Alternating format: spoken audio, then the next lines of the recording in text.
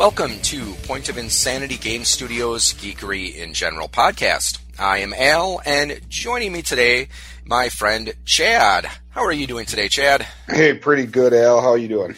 Not too bad. A little tired. I stayed up late last night watching a movie, which we're going to be talking about today, and enjoying the nice weather we've been having this weekend. How are things in your neck of the woods?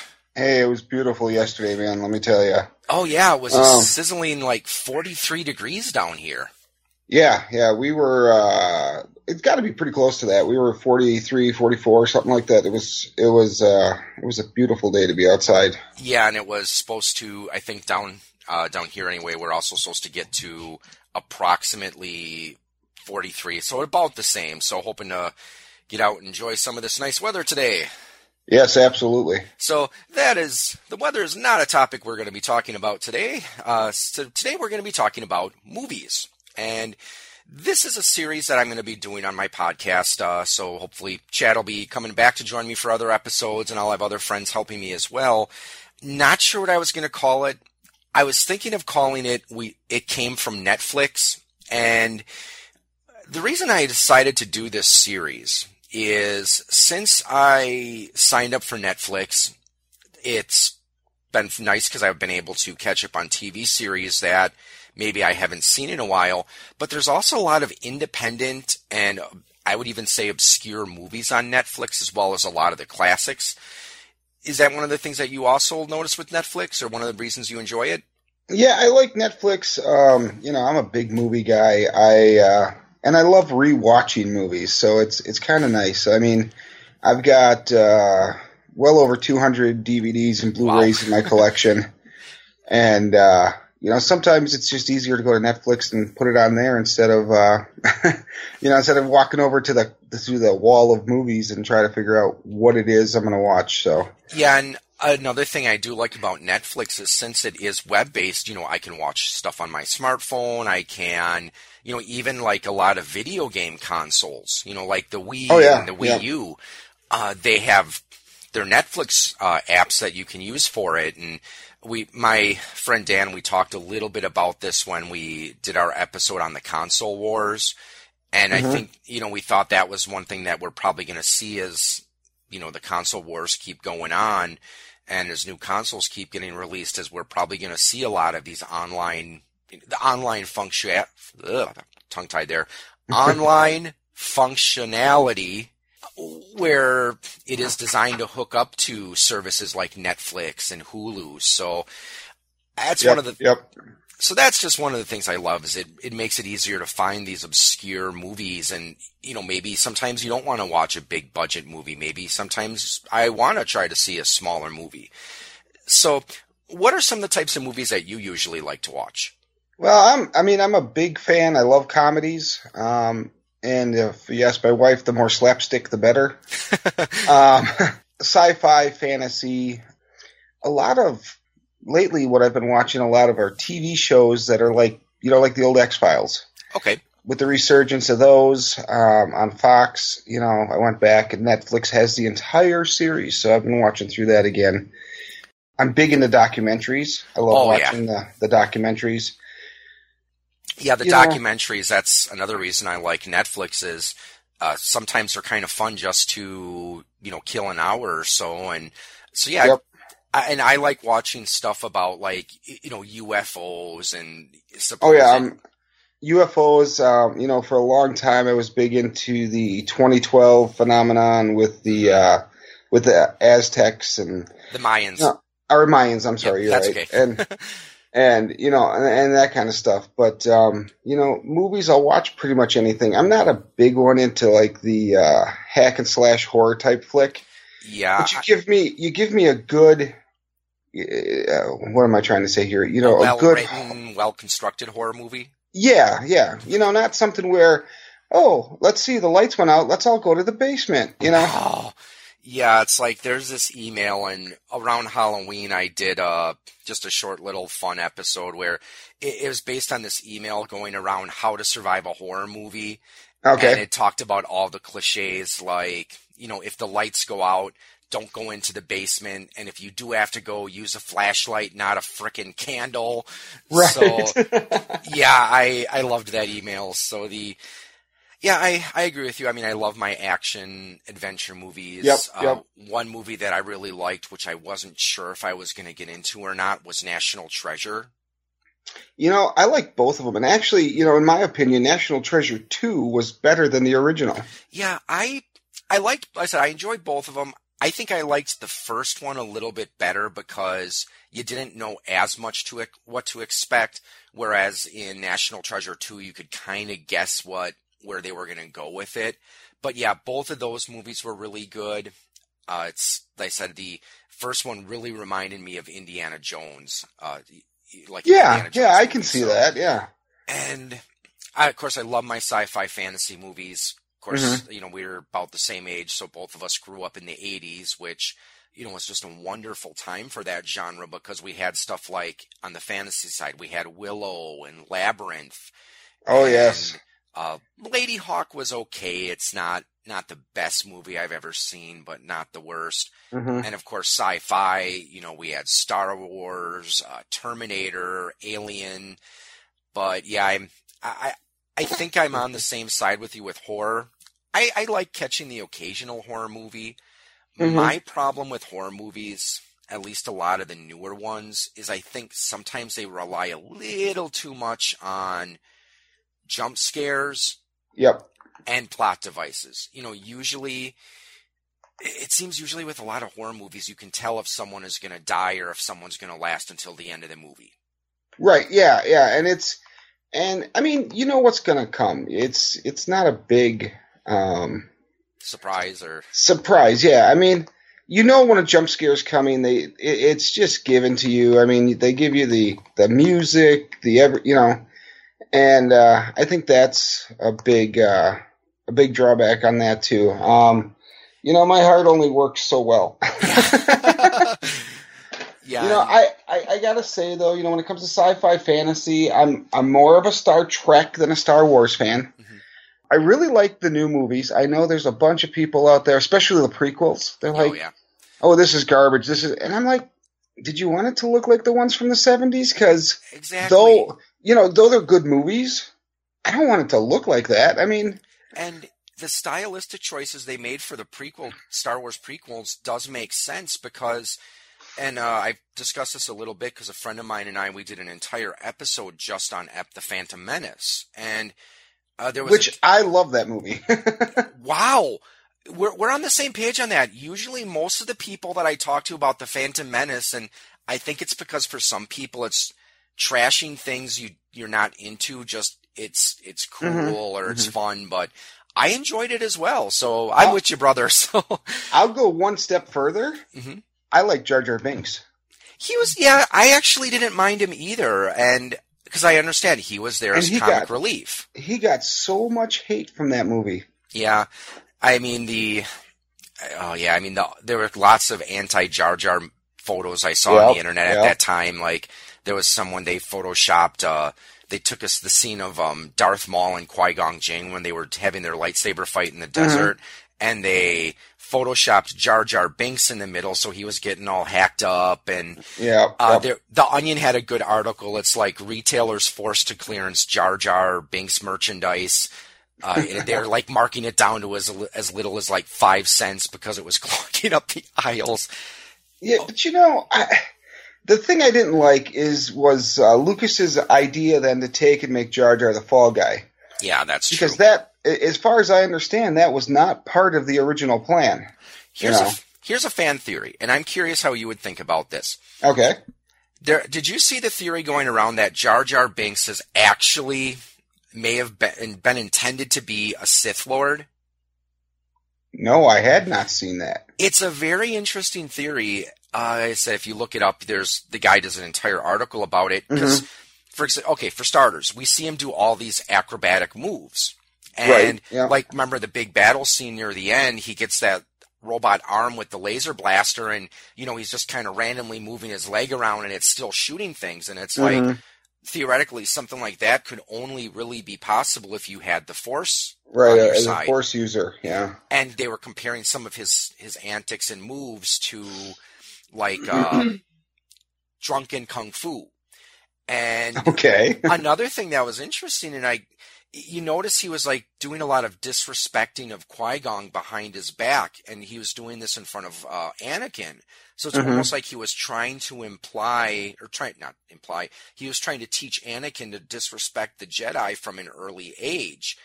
And, a lot of times when he's talking, he's doing a lot of hand movements, is what they do with the Jedi mind trick. And the author even went so far as to suggest that Lucas maybe he was intending to have Jar Jar be revealed to be a Sith Lord in the second one, because you notice with Christopher Lee, don't get me wrong, I loved Christopher Lee, awesome actor. Yep. But the character of Count Dooku was kind of wooden.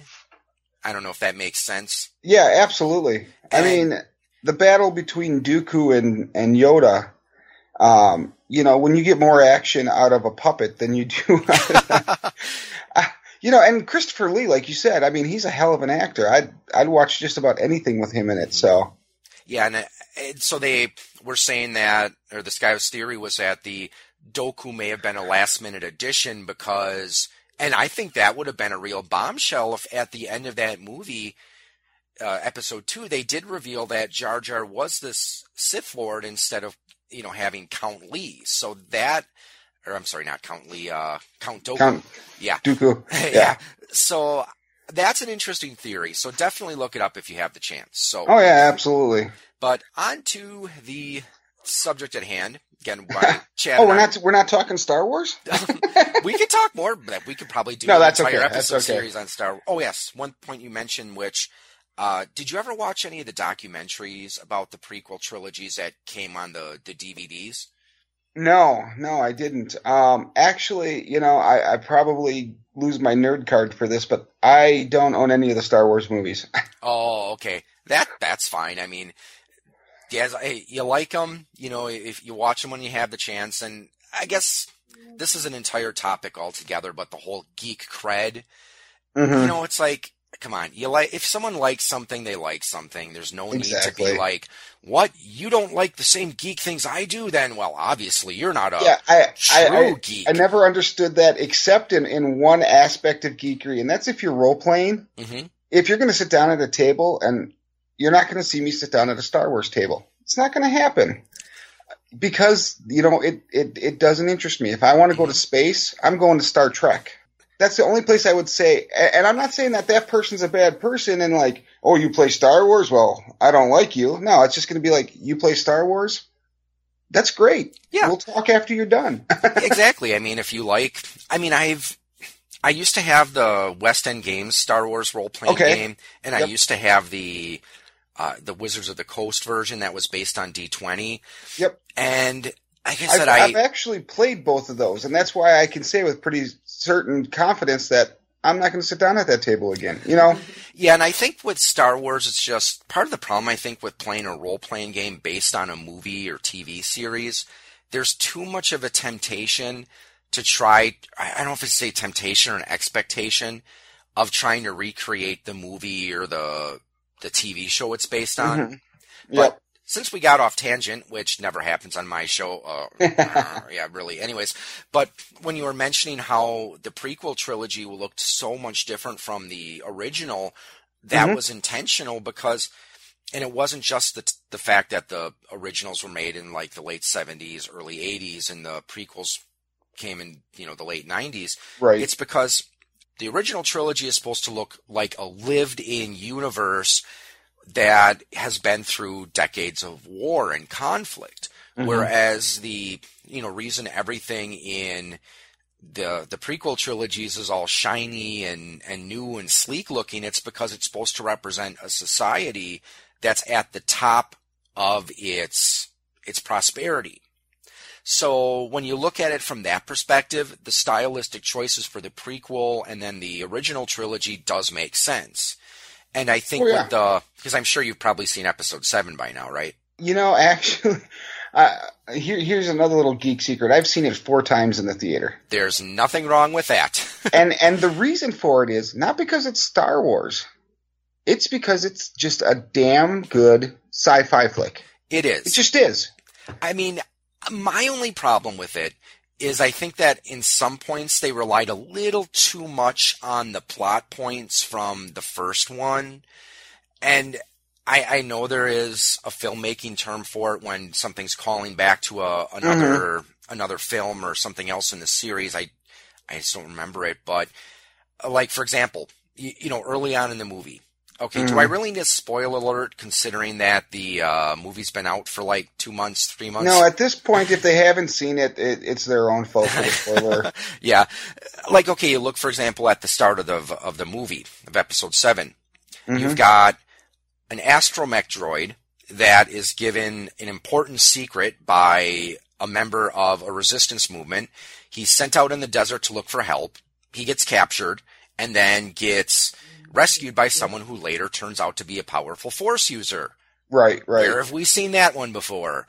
So other than that, being nitpicky, I enjoyed episode 7 a lot. And you can even do that. I mean, you can go one step further, and there's a lot of plot points in episode 6 that are a lot like episode 4. Mm-hmm. It's just one of those things. I don't know if you want to call it a throwback or, Lucas just the way he writes, but I don't know. I see the similarities, but I also look at it and I go, there is new stuff in 7. It's like, you end the episode and, they had this whole thing online and interviews and stuff about Luke Skywalker. He's in the movie for 30 seconds. Exactly. And, it's kind of funny. Before we started recording, I read an article, Daisy, who played Rey. She was saying that it was actually kind of hard for her to really film that scene because she was dealing with some sort of sickness at the time. So it's like she had to walk up all these stairs, and it's like, yeah, she was like, I guess, throwing up between takes. But honestly, I don't know if you feel this way too. I felt that John, and I can never pronounce his last name, Boyega, the guy who played Finn. Right, It looked like he had really good on-screen chemistry with both Daisy and the guy who was playing Poe. So I think that those three are probably going to give really good performances in the next movie. And I do too. And Harrison Ford, this is probably the best performance of Han Solo I've seen from him. I was worried about that, especially with the returning characters. Han Solo, Princess Leia. Well, Chewbacca is kind of hard to not do right. Yeah. But those characters, I was worried that Harrison Ford's going to come in and it's going to be like, well, okay, but he's not Han Solo. But he seemed to walk right into that, and like you said, even maybe bring it up a level from what it was. And I think it's because he knew going in that this was going to be his last performance as Han Solo. Because again, this is something that I'm sure a lot of long-term Star Wars fans know. He really didn't want to do Return of the Jedi, which is why at the end of Empire Strikes Back, they had him frozen in carbonite, where they kind of gave it where if he didn't come back, they had an out for the character.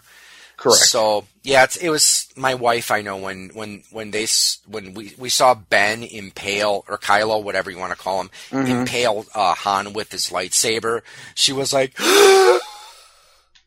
and she was. I mean, I knew he was going to die in this movie.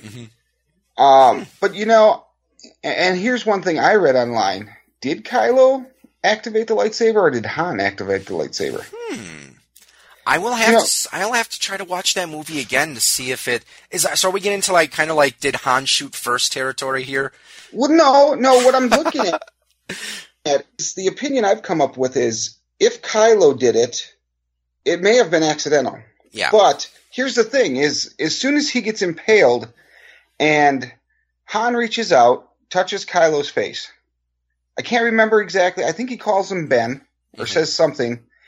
And Kylo says, "Thank you." Right? And then he has the dramatic fall down the chute, whatever. Yeah.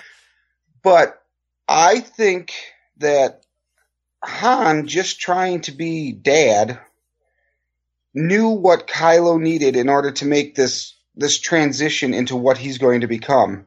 And I think that by him being kind to Ben and giving him what he wants, it leaves it open later on in the series for a change of heart, like the Darth Vader change of heart. Yeah, that is true. And another thing about the episode 7, and this is just an opinion I read on an article someone wrote on the internet. You know how a lot of people like to say, oh, the prequels ruined the original trilogy for me? Mm-hmm. There was one guy who wrote a blog post where he was saying that episode 7 ruined the original trilogy for him. Because you think about it, during the original trilogy, we look at all the struggles that Luke and Leia and Han go through, and then we see episode 7, and it's like, this is what awaits them. Okay, mm-hmm. they struggle to, bring freedom and justice to the galaxy, and then 30 years down the line, it's like the cycle is going to repeat itself. Luke is in isolation because he feels guilty over the fact that he lost Ben. Yep, he lost his nephew, and then all of the people he was training. And I don't know. So I can kind of see his point, but despite that, I still did enjoy episode 7, and I am looking forward to episodes 8 and 9. Right. Oh yeah, I am too. If nothing else, from being a fan of sci-fi, I'm looking forward to them. That's true. So speaking of sci-fi, since I know we've rambled, but that's okay. Like I said, we get off topic on my show all the time. But so the series that Ben is going to... Ben, why did I almost call you Ben? It's because we were talking about... Kylo. Yeah. But okay, the series that Chad and probably other friends of mine are going to be helping me with is... I was thinking of calling it It Came from Netflix. So the purpose is to try to encourage people to search out obscure independent movies on Netflix, and maybe we might branch into other things like TV shows and documentaries. But my wife was saying, well, maybe you might want to consider a different name because then you're kind of pigeonholing yourself into Netflix. So I was thinking maybe like, okay, Two Guys, One Film, or maybe Two Geeks, One Film, something like that. I don't know. But like I said, I'm going to try to do more of these types of episodes. So the movie that both Chad and I watched last night was called Robot Overlords. So as the time that we're recording this, it is available on Netflix. The synopsis is, in a future where Earth has been conquered by robots from a distant galaxy, a young man joins the resistance movement to combat the invaders. The main cast is Ben Kingsley, Gillian Anderson, and Callan McCauley. McCauley? Yeah, I think that's probably how it's pronounced. Has a PG-13 rating, and the current rating I'm seeing for it looks like it's a little over 3 stars. So now I recognized Gillian Anderson, of course, from her work on the X-Files. I recognized the name Ben Kingsley, but I couldn't really say I'm not sure what movies that I've seen that he's been in. Yeah, he looks familiar to me. The one I know I've seen, actually 2 movies I've watched that I've seen him in is Hugo, mm-hmm. and he was also in the Schindler's List. Okay. Oh yes, one thing we should probably mention before we begin, since we are going to be discussing movies, spoiler alert. So anyways, as you were saying, Chad. So, I've seen his work before. And I think he's a relatively talented actor. He's, when he did this movie, he would have been in his early 70s already. So, I mean, I hope I look that good when I'm 70. Yeah, and I think that he has a really good villain look to him. So I thought he did really good for the role. Yeah.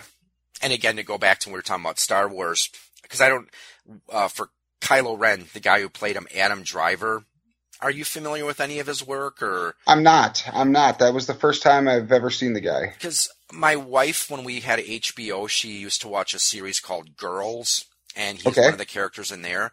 I was actually very skeptical because the character he played in the few episodes I've seen of that, he's kind of a jerk and kind of a whiner. So I wasn't sure if he was going to be able to pull off the Kylo Ren character. But now that I understand a little bit more about that character, I think he did a good. I thought he was a good choice for it. So Yeah, especially since in episode 7 he was kind of a whiner. that is true. Oh yeah, I mean, there's been a few good memes where there's a scene where he gets upset and he starts hacking apart something in that room with his lightsaber, and you see the two stormtroopers walk up. They see what's going on, and then they turn around and walk the other way. Yeah, it's like nope. But back to Robot Overlords. Hopefully we won't digress too much longer. So what were you expecting when we went into Robot Overlords? Well, your first impression is when you see that picture on Netflix, what's this going to be? I thought knockoff, Transformers gone bad. Yeah, I was kind of under the impression I believe it's Asylum. They make they call them mockbusters, where it's essentially movies that were obviously inspired by another more popular movie. They did one called Transmorphers, obviously a Transformers ripoff. That's what I was expecting too. I was expecting it was going to be something like Terminator or Transmorphers, where you're definitely having these man versus robot scenarios, but I was expecting a more blasted out landscape like we saw in the future scenes in Terminator, with people being blown to bits by large robots with guns. So when we actually started watching the movie, did you find yourself surprised at all? Yeah. One, it was actually a relatively well put together movie. Mm-hmm. And that kind of shocked me, to be honest. I found it to be a good movie, and that shocked me. As far as what happened in the movie, it's a pretty standard, mm-hmm. in a future Earth where he's been conquered by robots. It's kind of what you expect to see. Yeah, exactly. In a world where humans have been conquered by robots. Yeah, exactly. It's one of those. Okay, I know what's going to happen here. It's going to start out. The robots are going to be in charge. Everybody's going to be under the thumb of the robots. And then, the resistance is going to come in and save the human race. With guns blazing. Exactly. Or Spitfires, as the case may be. Yes. So the major plot points. So, okay, we've got robots. They've taken over the Earth. And in the intro, they were saying that this war only took 11 days. Which, speaking of, we talked about documentaries on Netflix. There is one that I saw a while ago, where I'm not sure if it's still there. It's called When Aliens Attack. So it kind of reminded me of that documentary I saw, which it was like, theoretically, what would happen if the Earth was invaded by aliens? How would we react? How would a war between us and a technologically superior force, how would that play out? Mm-hmm. So that just kind of reminded me of that. But anyways, to carry on. So they must have did something terrible, because I don't know if you caught this or not, but near the end they were saying that there were only 1 billion people left. Right. The date isn't really clear, but there is one of the characters that's fiddling with a PlayStation, and he does call it a PlayStation. And It looked like it was a PlayStation 3. They only showed like a quick glimpse of it. And I'm going to take your word on that, because I'm not a console player, but... Okay. So, like I said, if that would put this film, the invasion taking place, maybe a few years before the present day, yeah, if it went from 6-7 billion people to 1 billion people, mm-hmm. Yeah, they must have did something nasty. But the one thing that caught my mind was, the mediator's talking, mm-hmm. and says, we're only here long enough to study the human race, and then we'll be gone, never to return. And robots never lie. And what's the one thing that they do? Everybody has to stay inside. Exactly, because how do you study human race if you go, okay, stay in your house? Yep. Because to the mediator, he's a robot that looks like a small child. Yes. And we'll talk a little bit about the plot points as we go on here, but yeah, as Chad mentioned, people have to stay inside, and if they leave their house, they're almost immediately confronted by one of these large robots who tell them that if you don't get back to your home, we're going to shoot, and it basically, when someone gets shot, they literally explode into nothingness. Yeah, they vaporize. Yep, and the reason that they can do this is because the human characters have an implant behind one of their ears, and that's how they track the people. However, the main characters in the story, there's a group of 4 young people. Sean is the main one. There's another character, Alexandria. Yep. I didn't catch the name of the other 2, but there's another teenager. There's Nathan, and then the young boy was Connor. Okay. So so you got these 4 young people that are their main thing is they're trying to find Sean's dad. Right. But they end up being the heroes of this movie. So they accidentally discovered how to short out these monitors that the aliens placed behind them, so that allowed them to move around freely for, I think they said like it shorts out for about 12 or 13 hours. Yeah, that's the feeling I got.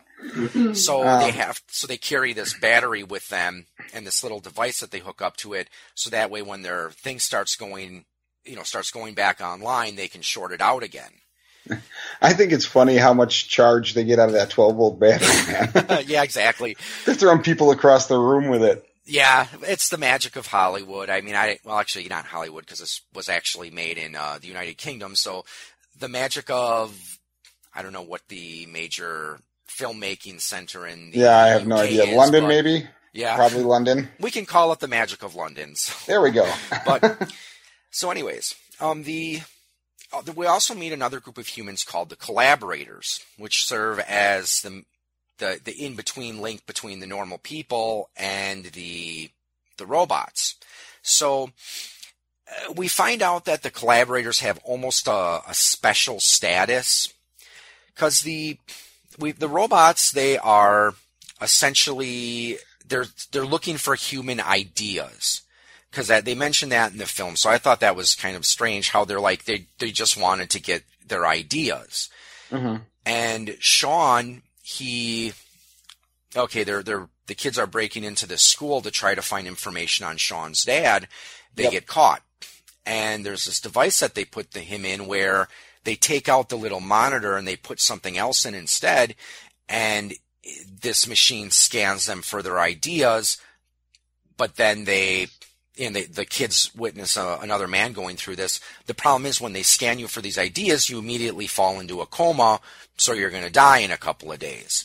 Yep. So that's one of the things they find out is that, and this is mentioned late in the movie, but what the aliens are doing, they're not going to kill the human race. They're just putting everyone into comas. And that's when we find out that there's only 1 billion people left, because they figure, okay, how long is it going to take for them to put 1 billion people into a coma? Right.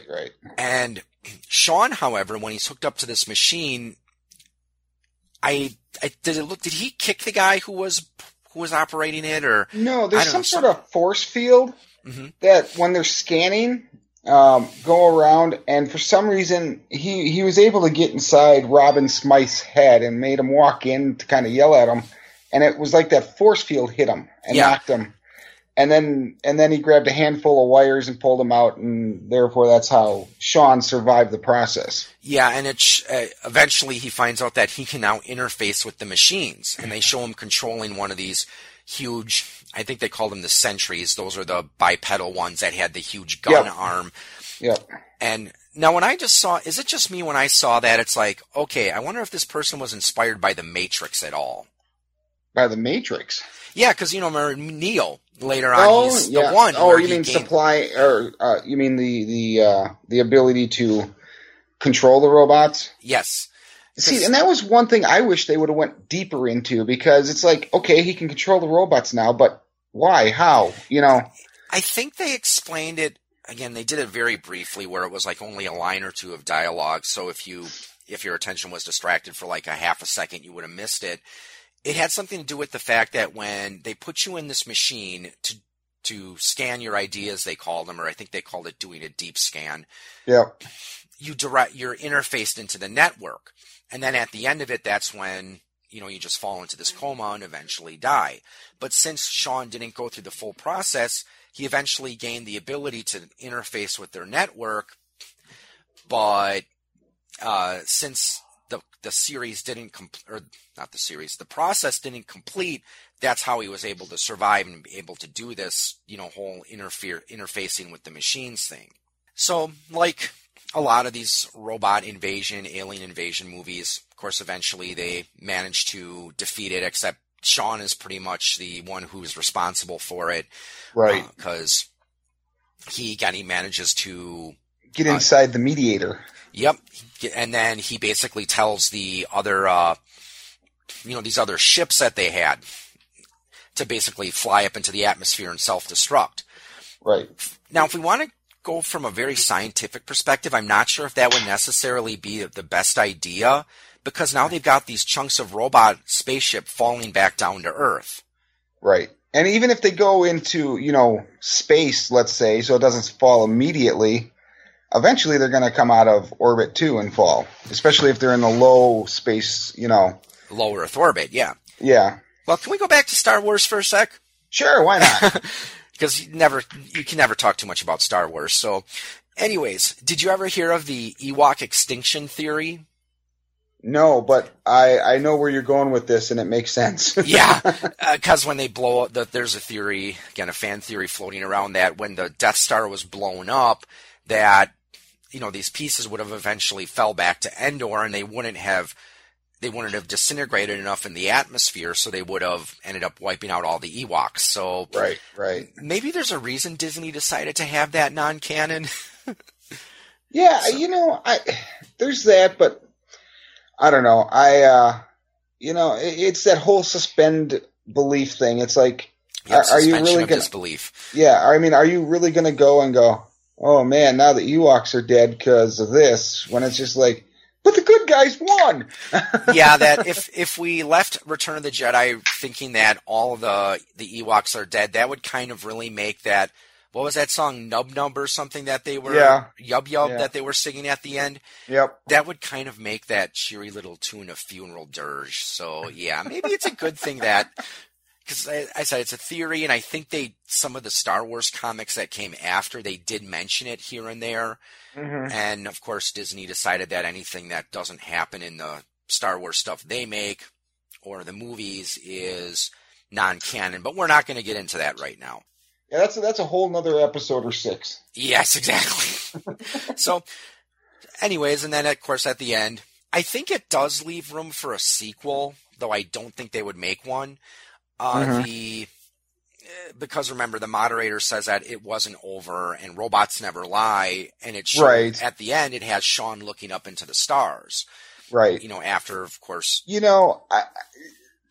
The one thing that I thought was kind of funny, and to invoke Star Wars one more time, is after the mediator falls off of the device, the robot that Sean's controlling at the moment, and he falls to Earth and he breaks in half, all of a sudden, all these sentries that were with Smythe, there's one Spitfire flying around shooting at him, and they shoot like stormtroopers. They can't hit a damn thing. Yep, and you notice, again, talking about Star Wars, when the Mediator fell off that ship, he was split in half like Darth Maul was. Yep. And, when the alien ships are all defeated, all of these big sentry robots all of a sudden compact and, transmorph into these little cubes, kind of like the battle droids at the end of episode 1. Yeah. So maybe exactly. I was going to say that was my Transformer moment. They all became a big block of metal. Yeah. Maybe my assumptions about this movie ripping off The Matrix were incorrect. Maybe it ripped off more from Star Wars. I think there's an argument either way. Yeah, and I think when you talk about, especially something like Star Wars, I mean, that it's become a cultural phenomenon, and it's gone on to spawn comics and video games and stuff, and of course the ill-fated Star Wars Christmas special, but we're not going to go there. I've never seen the Star Wars Christmas special. I've seen bits of it. There's a website, The Nostalgia Critic. Okay. He does an episode on it, so it's hilarious. Watch it if you have a chance. Okay. Anyway, so those are some of the major plot points of the movie. what are some of the things that you liked about Robot Overlords? Let's see. What did I like about Robot Overlords? Like I said earlier, it was a well put together movie. It was, for being an independent, basically, I thought it was really well put together. It also seems to be the director, and I can't think of his name right now. It seems to be his first movie. Let me check my Netflix thing. Yeah. Director John Wright. Yeah, John Wright. And when I looked him up on IMDb, they didn't have any other movies under his credit. So it seems to be his first movie. That is, that possibly. And if it was his first movie, it actually turned out pretty good. So yeah, I also, surprisingly enough, the kid actors impressed me, especially the young boy who played Connor. Yep. A lot of times. And going back to Star Wars, you get those kid actors, and it's really hard to watch sometimes. But this Milo Parker, that's who played Connor, Milo Parker. I thought he did a phenomenal job. He did, yeah. All four of those kids, and I just thought of something. Maybe another movie that this either drew inspiration from, or I wouldn't say ripped off. Red Dawn, because essentially in that one you've got. The protagonists are a group of young kids that have to fight against an invading army. So, but anyway, sorry, little aside. That's another thing I thought when I saw this. It's kind of like Terminator meets Red Dawn. But anyways. Okay, I can see that. Yeah, and I agree. The kids, I thought, did a really good job. One of the things I really liked Ben Kingsley's performance. He definitely can play a good villain. Oh, yes. The other thing I really liked about it is it's a different setting, because a lot of the alien or invasion or robot takeover flicks I've seen, they all take place in the U.S. Especially Los Angeles. Yep. And usually they have a certain style to them. They are usually very dark. Where in this one, it takes place in I think it was supposed to be Scotland. Yeah, but it's like, and wherever, it's some small, countryside town. Yeah, you look at it, there's a few shots from the air. It's like, you don't know how many people are there now because of the extinction problem, but it's like, 15,000 people max. Yeah, and that's one of the things I like too, is that you didn't have this blasted wasteland Mad Max desert landscape. It was still very lush and very green and untamed. And again, it didn't take place in a major city. Just as you said, it was a small town. I remember there was a shot earlier in the film where they showed it looked like a airliner that was in the ocean in a ruined cityscape. Yep. But that was the only real ruined cityscape I remember seeing. I mean, when we switched to that small town, it was beautiful. Yeah, I mean, it was a little worn down because, of course, there's not going to be, sanitation patrols going around because people are supposed to stay in their houses. Right. Well, and that was the other thing that caught my eye a couple times is, okay, so we're supposed to be in this, nobody's allowed outside. But the lawns and the hedges were beautiful. It's like The Walking Dead. One of the things that people complain about with The Walking Dead, it's like, who's cutting the grass? Right, yeah. The other thing I liked, there were a few little comic relief moments I liked, because when the kids were... here's another plot hole that they don't really address, I think. If everyone's supposed to stay in their house, how are they getting food? I mean, does there like a robot? Oh, they do. They did address that. At one point early in the movie when Mr. Smythe, Robin, is sitting there and talking with Kate right after Connor's dad got killed. Yep. He says, and the one kid called him a collaborator, and they call themselves the VC or the VOC or something like that. Yeah. He says, we keep you healthy. We keep food on your table. A little respect for me and my people or whatever he called them. Now I remember the scene you're talking about. So,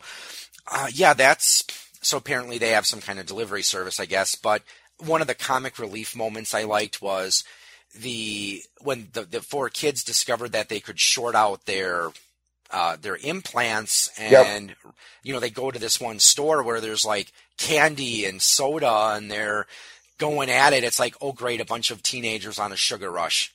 Yeah, well, and the other part of that same scene earlier on is after they're like, we can go outside, and then they spend the next 3 minutes of the movie dancing in the attic. Yeah, exactly. So those are some things I really liked about it. Oh yeah, then when Sean discovers that he has the ability to control the robots, it's like the other teenager kid is like, make it scratch its balls. Yeah, that was funny. And then he says something. Oh, he's trying to make it do like the air hump. Yeah, thing. Exactly. And then it ends up shooting at him, and it kind of ends the comedy moment. But yeah, it's like, make him do that rock star, air hump thing, and and it's like, and it's kind of like the robot draws the line. It's like, I'll scratch my nuts, but I won't do that. Yeah, and I think the fact that it was a British film, I think really influenced not just the scenery but the actors, because if this film was made by an American company instead, what do you think it would have been like? How do you think do you think it would have been essentially the same, or do you think there would have been differences? I definitely, there's definitely a difference when you look at movies made around the world. And I think with an American, if it were American made, I think it would be bloodier. I think it would be it was really done in a way that even when the kid's telling it to scratch its balls, it wasn't obscene. Yeah. And American filmmakers like to make things obscene because, as we all know, sex sells. Yeah. And I think that if it was American, it would have been more violent. And when the robot shot someone, I think there would have been a lot more robots shooting people. But I think instead of just kind of exploding and being vaporized, the people probably would have exploded into a pile of chunky salsa. So yeah, exactly. Yep, I agree. It would be a lot. There'd be a lot more blood splatter. I think in a movie where there was none, it would have been horrible. Yeah, and I think part of it is, as I said, I'm not sure exactly what the entertainment standards over are in the United Kingdom, but I know they do have some differences. Like, I mean, you remember, did you know when Teenage Mutant Ninja Turtles was brought over there, did you know they changed the name? No. Yeah, in England, it was called Teenage Mutant Hero Turtles because they felt that ninja, it had too violent of a connotation for something that was supposed to be a kid's show. So apparently, they edited out Michelangelo's nunchucks, or they replaced it with a grappling hook, but Donatello's swords are okay. Or not Donatello, Leonardo's swords, sorry. Okay. And Donatello had the staff. The staff, and then Raph had the sais. I'm surprised they didn't put those out, because those are truly, ninja type. Yeah. I wonder if it's just because maybe people in the UK, they're just not as much into the violence and gore. Because a friend of mine, I have a friend who does another podcast, and he was saying that, a lot of times if you look at stuff in England, they usually don't show as much of the blood, but they're more open about sexual things. Oh, yeah, absolutely. So, but it's something that I think it's always one of the reasons it's always interesting to watch these foreign films is because different countries are going to have different standards, and they're going to use different themes than American films would. Right. So, another thing I found particularly good in this movie was Gillian Anderson's accent. Mm-hmm. She was born in Chicago, so she's not British at all. And not only did she have an accent through the whole movie, but it was the same accent. Yep. A lot of times you can hear people doing accents, and they change throughout the movie. You can tell, that the scenes were shot at different times. Yep. What are some things you didn't like about Robot Overlords? It got bogged down in places at times. I thought certain scenes went on too long, and even though it was funny, one of the scenes I thought that went on too long was these kids stuffing their face with candy. Yeah, that's true. Because in my head, I went, that Coca-Cola is at least 3 years old. Yeah, should you be drinking that? Exactly. As a human being, I get it. I haven't had Coke in 3 years. There's one. I'm going to try it, I guess. But that part of you again in the back that goes, should I be drinking a 3-year-old Coke? Okay, it says it should have been used. It expired a year ago. Yeah, and of course, I know, but I did think that was kind of a lighthearted scene. One of the things I really didn't like about it, the camera work was really shaky in a lot of places. Now, I can see how sometimes you might have a lot of camera shake for effect, but there were just a lot of places where, I don't know if they were just, maybe they were using a lower tech camera where it didn't have the steady option, but It's possible. Or if they couldn't afford a tripod or something, I don't know. But it was no Cloverfield, so that is true. Oh, yeah. Well, Cloverfield, that is specifically something that has to do with the film that, people are filming this on like their smartphones. Well, no, they had a video camera, right? Yeah, but it was like a handheld video camera. And I love and hate that movie. I went and saw it because I'm a big Cthulhu fan, Yeah. And they're like, it's a Cthulhu movie. And you get there and you see the monster finally and you're like, how could you say that's Cthulhu? Yeah. But, again, I digress.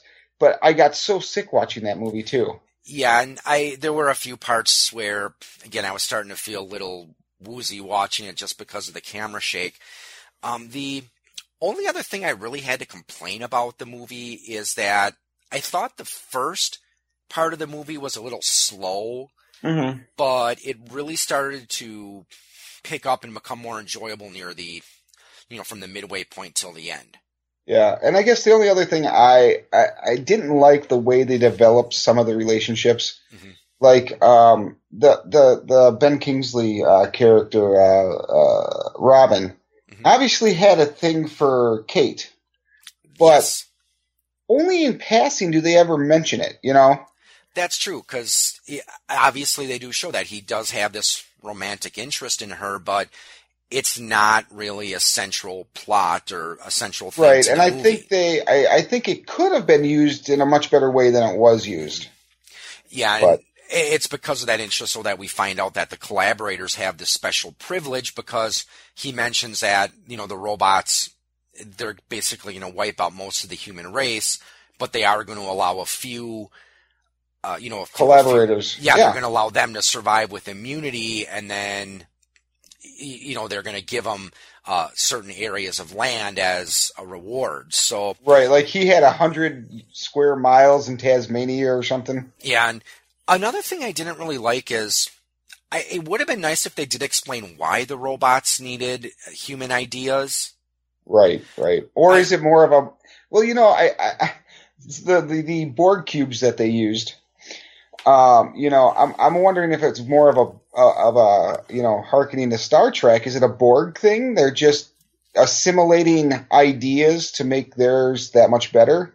That is maybe these aliens did go visit a Star Trek world, and that's maybe why they got the idea for the Borg cubes. Right. So this movie draws inspiration from The Matrix, Red Dawn, Star Wars, and Star Trek. At least. Yes, exactly.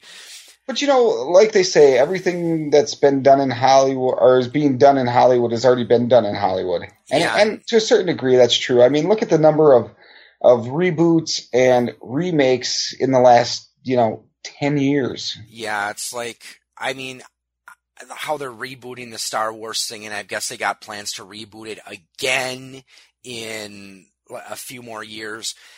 Part of it, I think, has to do with licensing, because with Fantastic Four is a good example. I mean, you've probably heard about the Fantastic Four movie that was made in the 90s. Yep, and it was horrible is what I've heard. Yeah, and the reason that it was so terrible is because this is what I heard anyway, is that the company that was going to make it, they had the rights to use the Fantastic Four.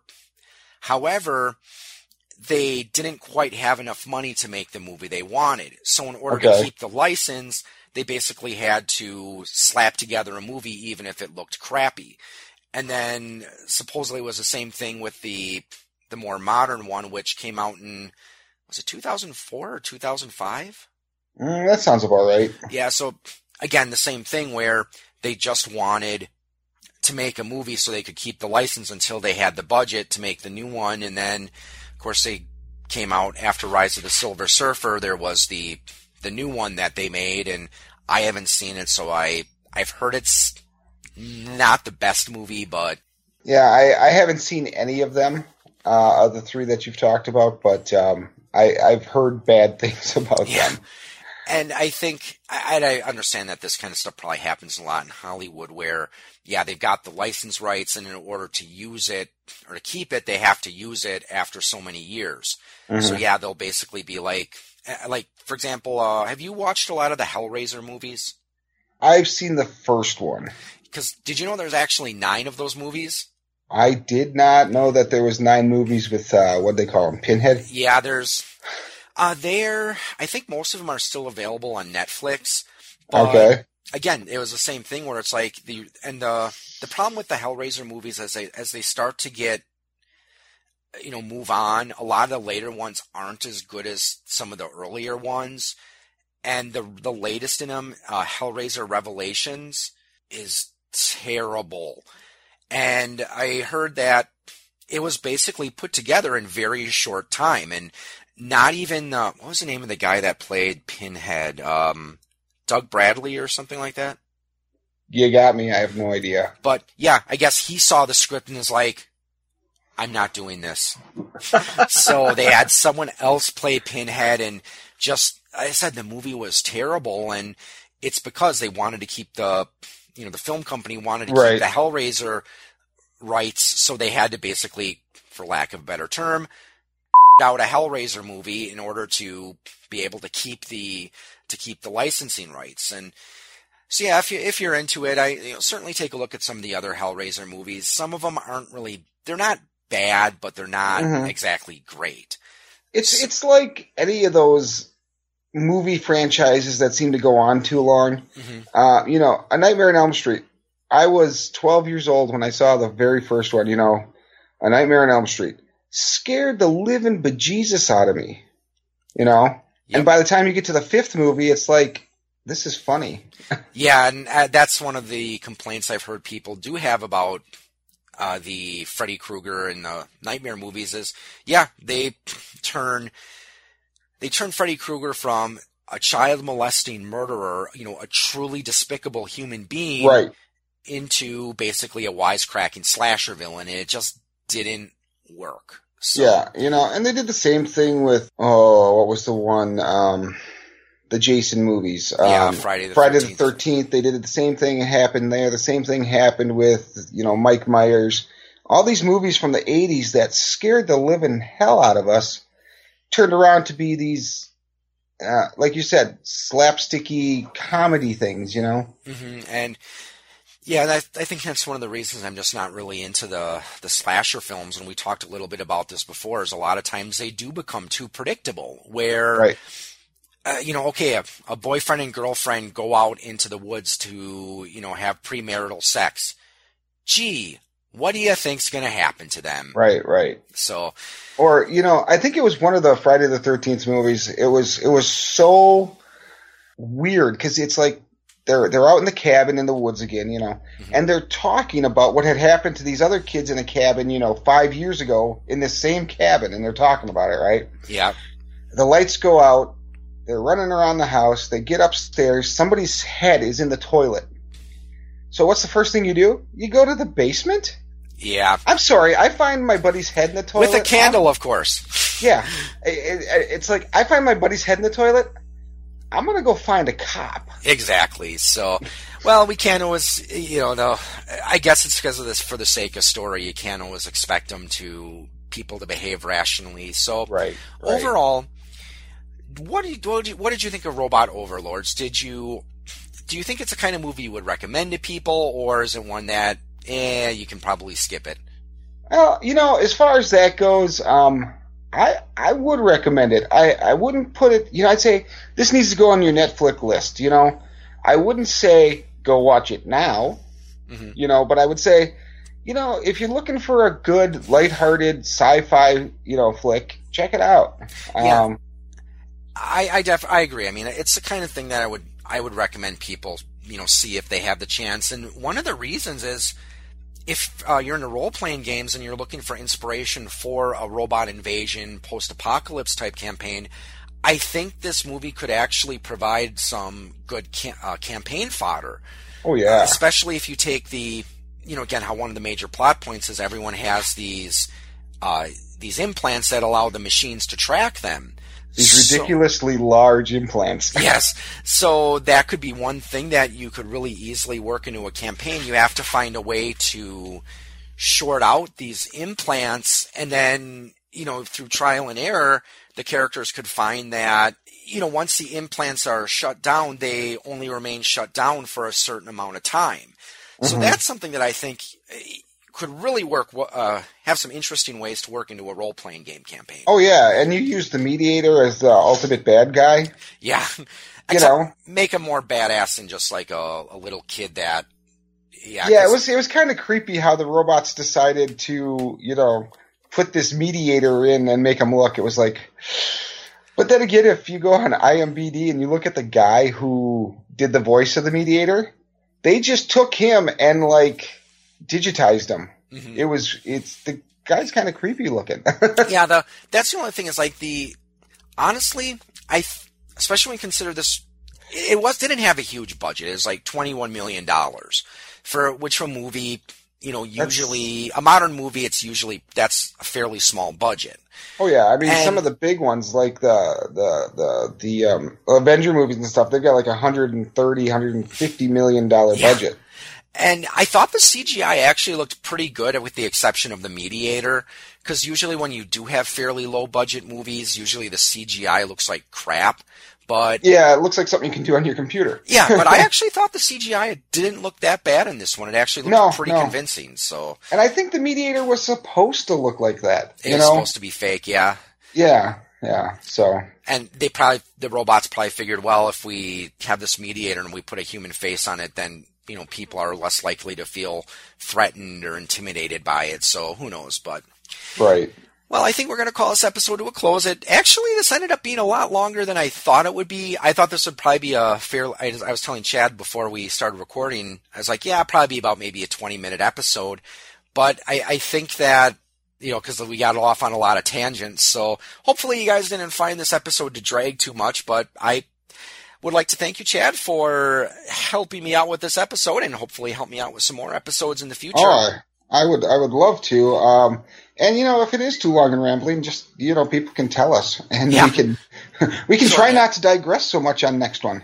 So yeah, if you do, and again for the audience, if you do have any ideas for maybe if you've seen some obscure, low budget or independent film on Netflix, and if you'd like to see us cover it on the show, definitely contact me. You can either go to poigamestudio.com, contact me through there, or stop at Point of Insanity Game Studio on Facebook and leave a message. And as I said, we'll certainly be happy to look up any suggestions on Netflix and do an episode about it. So with that said, thanks again, Chad, for helping me out today. And thanks for tuning in, and have a good evening or morning or afternoon, whatever it is, wherever you are. And, well, normally I say happy gaming, but we really didn't talk much about gaming. So happy filmmaking. There you go. Or film watching. So thanks for joining us, everyone.